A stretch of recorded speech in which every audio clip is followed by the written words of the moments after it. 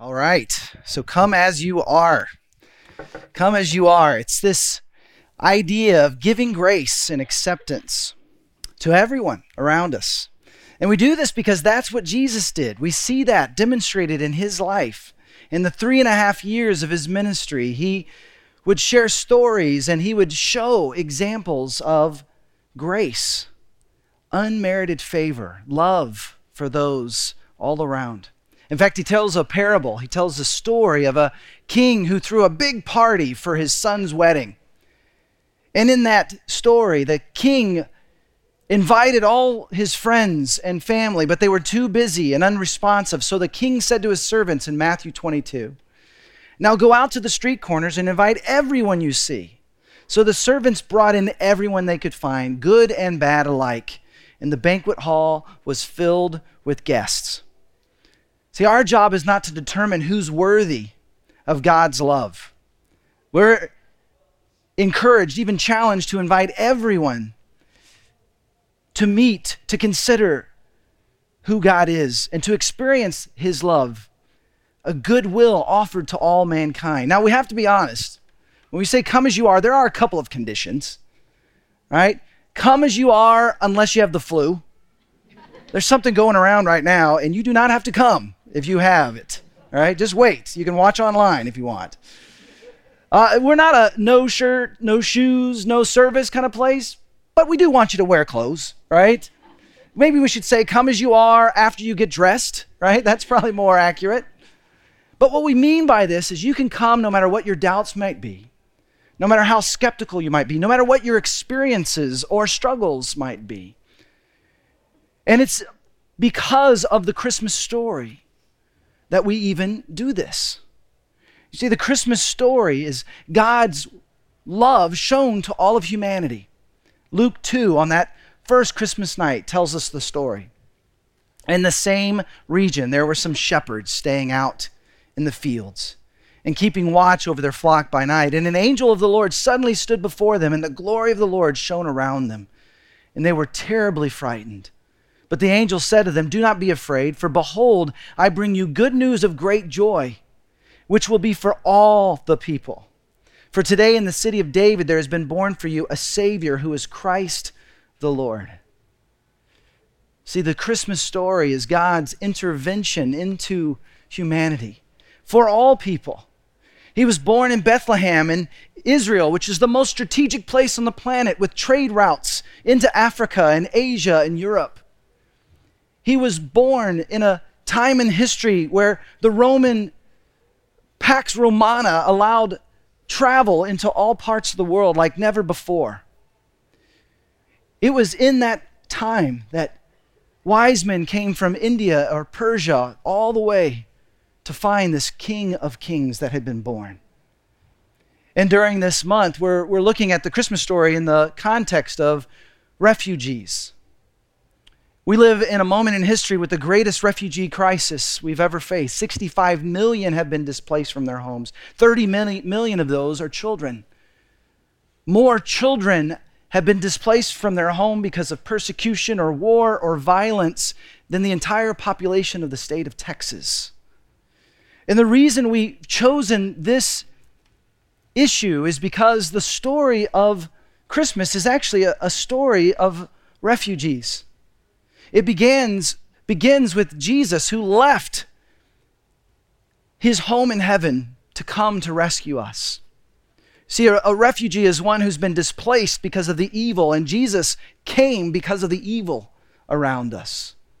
And his story continues when, after he was born, a jealous king, Herod, wanted to make sure that this King of Kings would not survive to replace him, and so he sent troops into Bethlehem to kill all children under the age of 2. This slaughter of the innocents.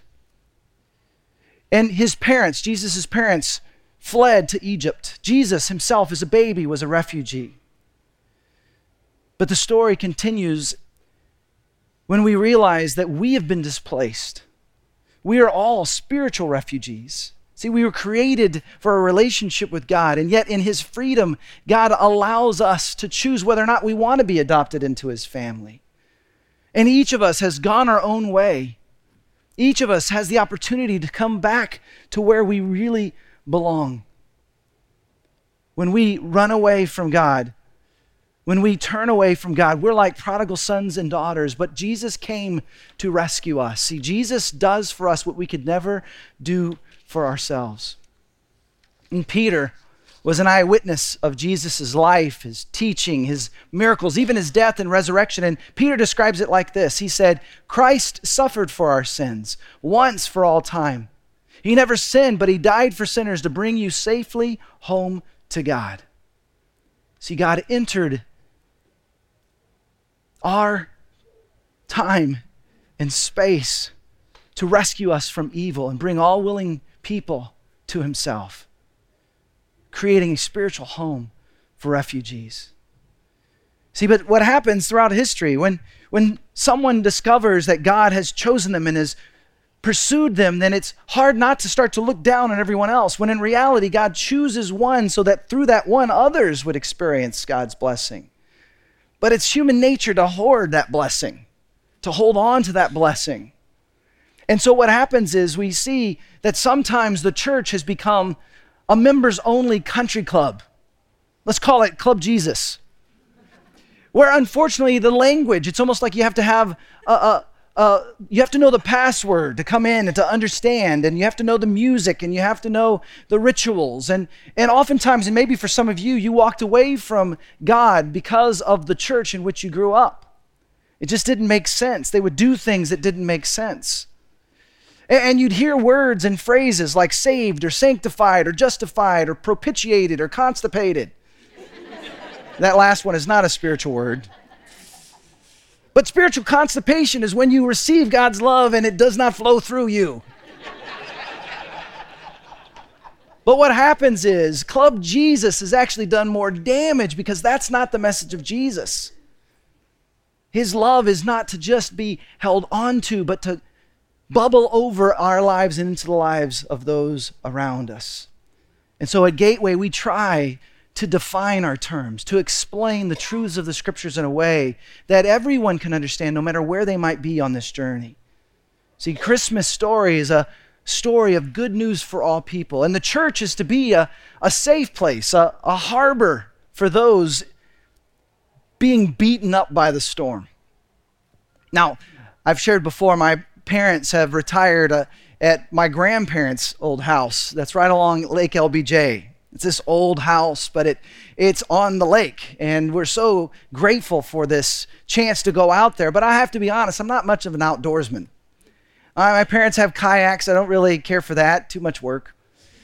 They have a ski boat, kind of old, and my dad's always so nervous we're going to drive it into the concrete dock, so it's just not worth all the aggravation to use the ski boat. And they also have had a sailboat, but I'm just too lazy to figure out all the jibs and the eastern seaboard or whatever those words are. And so my preferred boat of choice is the paddle boat. That's my favorite. And so there's a sandbar not too far, maybe 300 yards from where my parents' house is. And so this summer, Trevi and I, my daughter, she's 14 years old, we get into the paddle boat on our way to the sandbar. Now, as we're headed out that way, I hadn't really noticed how windy it was. And every time we'd hit a wave, the boat started to fill with water. And, I just kept paddling, and I started to talk to my daughter, like thinking this might be a great moment to teach her perseverance, like not giving up. And so as we kept going further and further, more and more water was coming in. And so I did what I thought was a good idea. I said, Trevi, you stay and paddle, and I'll push. And I jumped out of the paddle boat, and I began to push. Now, I know you think I'm probably a pretty strong guy, but pushing a paddle boat in big waves is much more difficult than I thought. In fact, I looked up and realized we're drifting further from the sandbar. And I could almost feel my dad looking and watching and wondering, why is he in that paddle boat? But I didn't want my dad to come help us. I wanted to make it to the sandbar. And so I convinced Trevi that maybe if I was pulling and she was pushing, we would make it. So at this point, neither of us are in the paddle boat. And me pushing and her pulling was not doing any better. And then I looked back and I saw my dad get up and walk towards the ski boat. I don't want him to pick me up. the shame and humiliation. I don't want that. I don't want that speech about, I told you you could learn how to sail. I don't want to hear that speech right now. I just want to make it to the sandbar. But it's filling with water. This paddle boat is heavier than ever. And after looking at my dad, I look back and realize we're even further off course. And at that point, I have this fear go through me. I'm going to end up on the nightly news. Tragically, a pastor dies in a paddle boat accident. He thought he could make it to the sandbar. He was too lazy to learn the sailboat. I could just hear it. And I look back again. At that point, my dad was backing that ski boat out. And I was so grateful. And the lesson switched from a lesson in perseverance to a lesson in maturity. You see, it's mature to know when to ask for help. See, sometimes we try to get it done on our own power and our own strength. We just try to muscle through. But the waves are coming and hitting us, and we're drowning in our struggles. And I have to tell you, I had never been so grateful to see my dad in that boat. And he dragged us in. And once we got closer to the shore, it was like a safe harbor. The wind was still going and the waves were still going, but we were safe. See, a safe harbor is a place where you can assess the damage, when you can fix things up. But see, some of us have gotten trapped and we've stayed in the safe harbor. We think we still have more to be done. And surely there are always areas we can grow in and we can find healing in. But see, some of us have actually bought into this lie that if we just do enough good, we can offset the bad. But by trying to be good enough, that means we're saying, in essence, I don't need a savior. We cannot be rescued until we realize we need to be rescued. Maturity is knowing when to ask for help. In your life, there may be things happening and you've just been taught to just muscle through, to just keep going. And in reality, now is the time to just ask for help. And the scriptures tell us in Psalm 46, God is our refuge and strength and ever-present help in trouble. See, some of us, you finally got to that point and you decided, I need help, and you turned to family or friends or even to a church or to neighbors, or maybe you went to the bar. And what you found did not satisfy, did not help. Ultimately, God is our refuge and strength and ever-present help in trouble. Just because others have made bad choices and have not represented God does not mean we should give up on God. See, God is out to rescue you and rescue me. That's the story of Christmas. He came for us. And what's so remarkable is that God is pursuing all of humanity. I have this amazing story. As you know, we've been having these little virtual reality experiences out in the lobby these last couple weeks. It was a film called Clouds Over Sidra. Sidra is this young girl who is living in a refugee camp in Jordan. She's originally from Syria. And it's this 3D virtual reality experience. It's really fun. And in fact, we'll put it up on our Gateway South Facebook group page so you can experience it at home on your own. It's fantastic. Well, up at the North Campus, Shala, that's Rob's wife, had greeted this Syrian family that had come, that had been invited because of this series, and we've been serving them and loving on them. And they came to the service, and they were kind of blown away. It was not quite like what they normally experience in the mosque when they go. And they come out of the experience, and the 10-year-old boy saw all these people with the virtual reality glasses.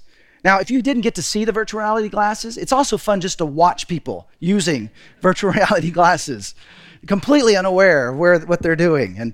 And he sees that, and he asks Shala, can I see what they're seeing? Well, this little boy had lived in a refugee camp, and she said, well, are you sure? She's thinking maybe this would bring up too many bad memories, like maybe this isn't a good idea for him. But he insisted, and so she gets him one of the goggles and glasses, and he begins to watch. And he watches the entire 5 minutes. Now, to get a 10-year-old to do anything for 5 minutes is remarkable. And as soon as it's over, he puts down the glasses and he looks at Shala and he says, how can I get this video? And she begins to think of, find someone that might know the link. And then she's kind of surprised he liked it so much, and looked at him and said, well, what did you like so much about it? And he looked at her and he said, Sidra's my cousin. That little girl in the video, that's my cousin. We didn't know if she was okay. We didn't know where she was. That's my cousin. Now I want you to consider for a moment, of all the issues facing humanity, we felt like God was leading us to focus on the refugee crisis. And there were lots of different videos we could have chosen, but we decided to choose the one about this little girl named Sidra. And of all the families from Syria, and they're not that many, but of all the families from Syria that we've met, this one came. What are the odds that a 10-year-old boy from Syria would watch at Gateway Church in North Austin a video confirming that his cousin's still alive? What are the odds? See, what's happening is God is showing this little boy that he loves him. God is showing Sidra that he loves her. God is pursuing not only this little boy's cousin, he's pursuing your cousin. He's pursuing you. See, but the problem is sometimes we don't have the right glasses on. We have glasses of doubt and skepticism, and it's okay to come with those, but open your heart and mind and just get to the place where you say, okay, God, if you are real, would you help me see that? Because until we acknowledge we need his help, there's even a prayer in the scriptures, I mentioned it last week, God, help me with my unbelief. When we have open eyes and open hearts and say, God, if you're real, show me. Or help me to see what I'm missing. Sometimes we get so bogged down in our own life that we miss what God is doing all around us. A little boy saw his cousin at Gateway Church in North Austin. God is pursuing you. God is pursuing me. But he doesn't want just us to experience grace, but to extend that grace to others. See, Jesus brought good news to a world of spiritual refugees, to doubters and skeptics and tax collectors, prostitutes, and even the hardest to reach, the religious. And that message permeates our hearts when we say yes, and it brings transformation. But for us to be a safe place, then we must be safe people. It's beautiful to be a part of a community like this. But how much more powerful it would be if each of us was not just a part of a Come As You Are community, but we were Come As You Are people, inviting people no matter where they might be into our lives, out to lunch, into our home. Jesus challenges us in Matthew chapter 5. He says this, you are the light of the world. A city on a hill cannot be hidden. Neither do people light a lamp and put it under a bowl. Instead, they put it on its stand, and it gives light to everyone in the house. In the same way, let your light shine before people, that they may see your good deeds and praise your Father in heaven. Jesus has a risky plan for bringing healing and light to this world. It's risky because it involves us. I mean, if you think about it, why didn't Jesus come now? Like after Al Gore invented the internet, it seems like now would be the right time for Jesus to come because the entire planet could see it. I mean, could you imagine a reality TV show where we watch the Virgin Mary riding a donkey, right, to Bethlehem? And then as Jesus grew up, could you imagine how many Twitter followers he would have? It would just be amazing if Jesus was alive right now, he could have an infomercial and we could all watch it late at night when we can't go to sleep. But instead, he was not born in the midst of mass media. His plan required something far riskier. It required people. It required people who would say, yes, I need to be rescued. I need to be forgiven. I need you. And in being rescued, they not only experience God's love and light, they become messengers of his love and light. There's this moment where Jesus said that greater things will happen with you than it did with me. And that sounds like a crazy thought. I mean, Jesus would heal people. People who could not walk could stand up and walk. People who could not see could suddenly see. People who had been dead were alive. How could we see anything greater than that? Well, I have some sad news. Everyone who was able to see after being blind eventually died.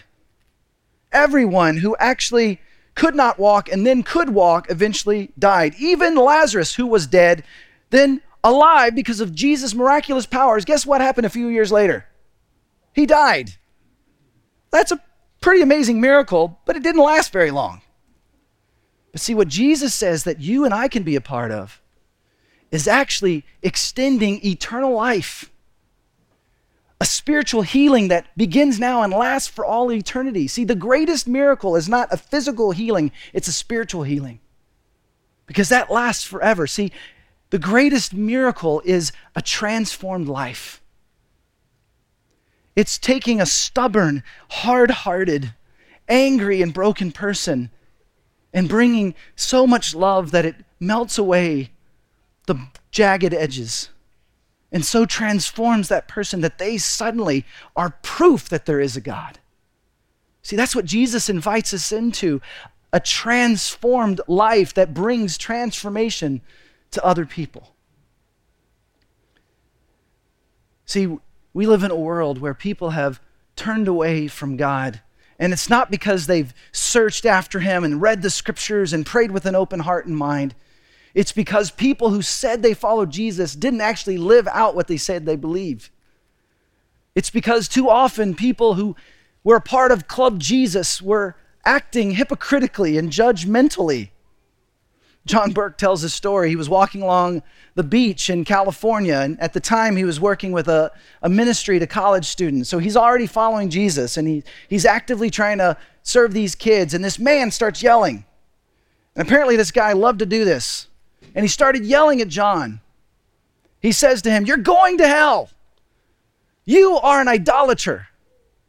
And John looked around like, is he talking to me? And realized this guy's yelling at him, and he could have ignored him, but he felt like this guy's doing damage in the name of Jesus. This isn't Jesus's message. So he walks over to the man and he said, "Excuse me, sir, but I actually follow Jesus. I actually do believe." And the man said, "You're going to hell. I can tell you're an idolater because you're wearing a Britannia shirt with a British flag." Apparently he didn't like that brand. See, there are some people that in the name of Jesus have done a lot of damage. But they don't represent Jesus' heart, Jesus' actual life. And if you're here and you've been hurt by someone who calls themselves a believer, I want to just encourage you, don't let the mistakes of others keep you from the God who loves you. Don't allow someone else's hypocrisy to keep you from experiencing a life infused with love and hope and joy. And for those of us who follow after Jesus, we have the great privilege of allowing him to change us. It might seem like the impossible, but with God, all things are possible. He's inviting us to allow him to work in us and through us, to be a safe harbor and experience his love, but to go out to rescue others that need his love. So you and I, we're invited to be part of changing the world. Maybe you've seen it out on our mural. I love this mural. It's over there. All right, it has our values. It's our path towards what God has called us to do. And I love this place. Like when you come to Gateway South, when the weather's just right, we have the garage door open and that big moving door is open. Now, since we moved here in March, I think we've had that garage door open maybe like 4 times. It's either too hot or too cold, right? But I love this symbol of an open wide door to the city that's welcome to come no matter where they might be. Come as you are. And you know what? You can be here for weeks, months, even years, just part of the crowd. But when you're ready, that next value that you see on that mural is to live connected, to just let a few other people know who you are and get to know a few other people. The easiest way to do that is just stay an extra hour on a Sunday or come an extra hour early. Right? Just serve others with others. And when the time is right, no rush, no pressure, that next step might be to be transformed, to jump into a life group, to discover more about what the scriptures say and how to live it out, and then to become someone who's changing your world. And you may be thinking, I have to have it all together first. I can't be a part of changing the world. I'm having trouble changing myself. Remember, the change comes from what God wants to do in you. And you are far more ready than what you feel you might be ready for. But what happens is when we just simply respond to what God wants us to do next, we'll be amazed at what happens. Maybe for you, your next step is something as simple as just inviting coworkers or neighbors to join us on Christmas Eve. This Friday night at 7 and twice on Saturday. You would be amazed at how open your family members, friends, neighbors, coworkers would be to something like this. In fact, we have flyers here at the front or at the Connect spot if you want to just grab some and invite folks. And on the other side is our series in the new year. Sometimes in the new year, people are like, you know what? I've tried everything else. Maybe I'll try God. But you will be surprised. Some people are just one invitation away of a completely new life. Don't say no on behalf of anyone. Just respond to what God has put in your heart to do. What's next? I've shared this story before, but it was such an important moment in my life of realizing the difference that we can make, even when we're in over our head. My wife, Deborah, and I, we grew up in Texas, but right after we got married, 2 months after we got married, we moved to Seattle to help plant a church. And I was going to, be over the youth group and start a college group. Well, there were 6 other adults and me. So me, my wife, and 5 others. There's 7 adults, and we're preparing and planning. We're passing out flyers for our first ever youth event. It was called Youth Explosion 94. That was the year, in case you're wondering. And we were so excited about it. And the night came, and after all this time and effort, not one teenager showed up. Not one. Do you know how embarrassing it is to be a youth pastor with no youth? And so in that moment of embarrassment, I just started coming up with excuses. Maybe they forgot it was tonight. And then I thought, maybe some of these kids need a ride. So I asked one of the others to get in his car and start driving around and look for teenagers. And I got in my car to look for teenagers too. Any teenager I could find. So I drove down the hill and I see this one kid playing basketball. And thought, perfect, he's all by himself. And so I jump out of the car and I say to him, hey, did you hear about Youth Explosion 94? Thinking he would say, no, but you asked me with such excitement. Please tell me more. That's not what he did. He looked at me and said, no. And I said, it's happening right now. You should come. And he looked over at his bicycle. So I read his mind. Oh, don't worry. You don't have to ride your bicycle up the hill. So I went over and picked up his bicycle and put it in the trunk of my car. And I said, come on, get in. And he did. And so we started driving up the hill, and I introduced myself. I said, my name is Eric. What's your name? And he said, Saeed Abdu. Now, on the West Coast, people name their children unusual names. When my wife and I, were part of Lama's class, we had a child, our son Caleb, and we didn't know anyone named Caleb. And so I wanted to name him Caleb Michael. It means courageous messenger. But my wife insisted we include her maiden name, Ellis. And so his name is Caleb Michael Ellis Bryant. Sounds like a law firm. It actually means courageous messenger in a field. It's not exactly what I was going for. But another family from our Lamaze class, they had a little girl. They named her Fiona Maeve Zerwinski. This was long before Shrek. This was quite unusual. And then there's a little boy. True story. His name is Planet Moses Boniface Canalis. They call him Moses. I call him Pimo. That's just my thing. So these are unusual West Coast names, but nothing quite like Saeed Abdu. I'd never heard that name before.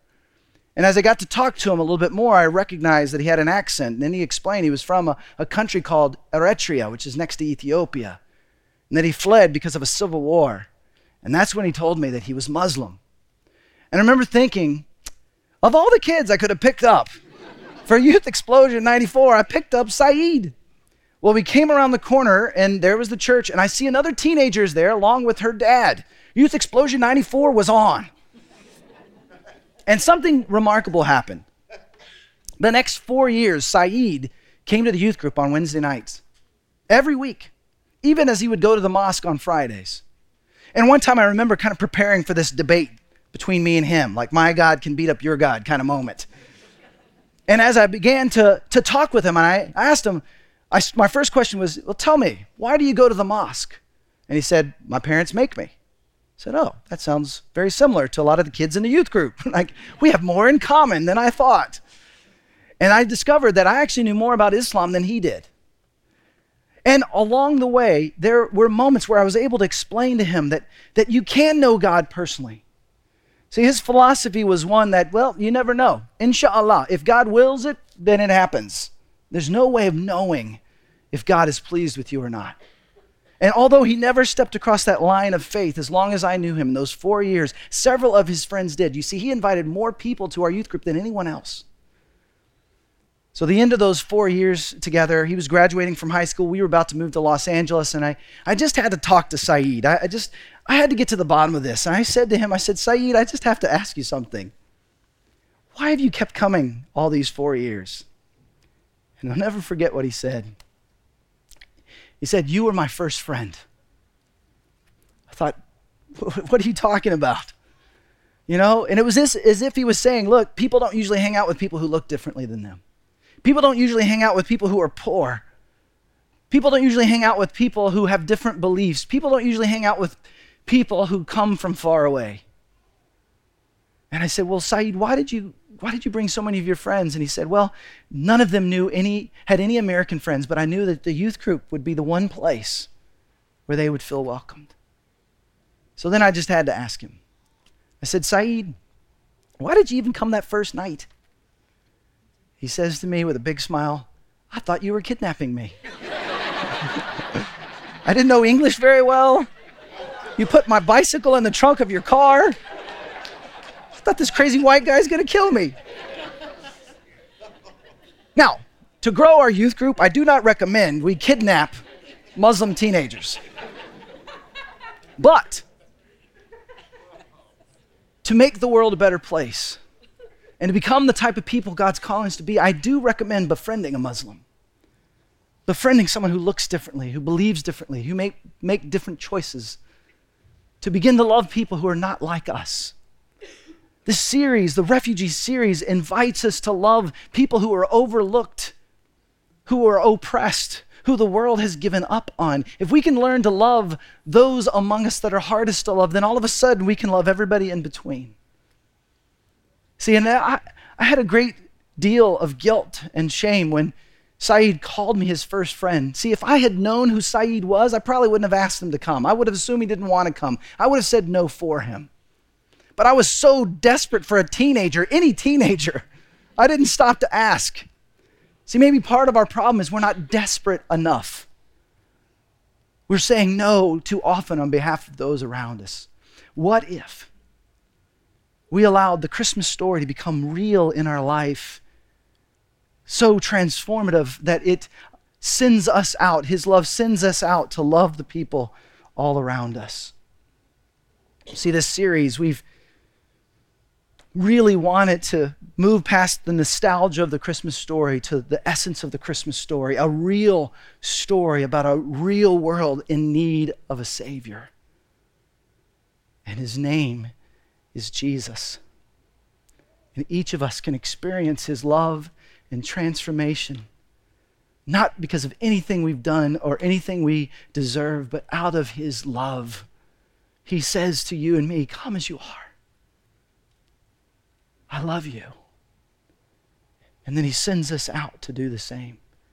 And now for some of us, this series, some of you I know, it's already kicked up some desires. You've discovered your next step is you want to be a part of one of our teams that goes overseas.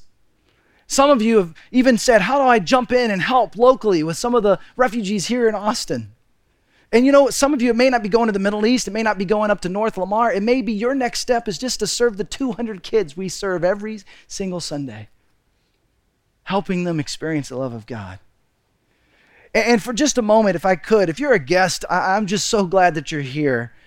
And as I talk about our goal, about giving, I want you just to hear it as kind of a chance to look in on kind of a family conversation. I don't want you to feel any obligation to be a part of this.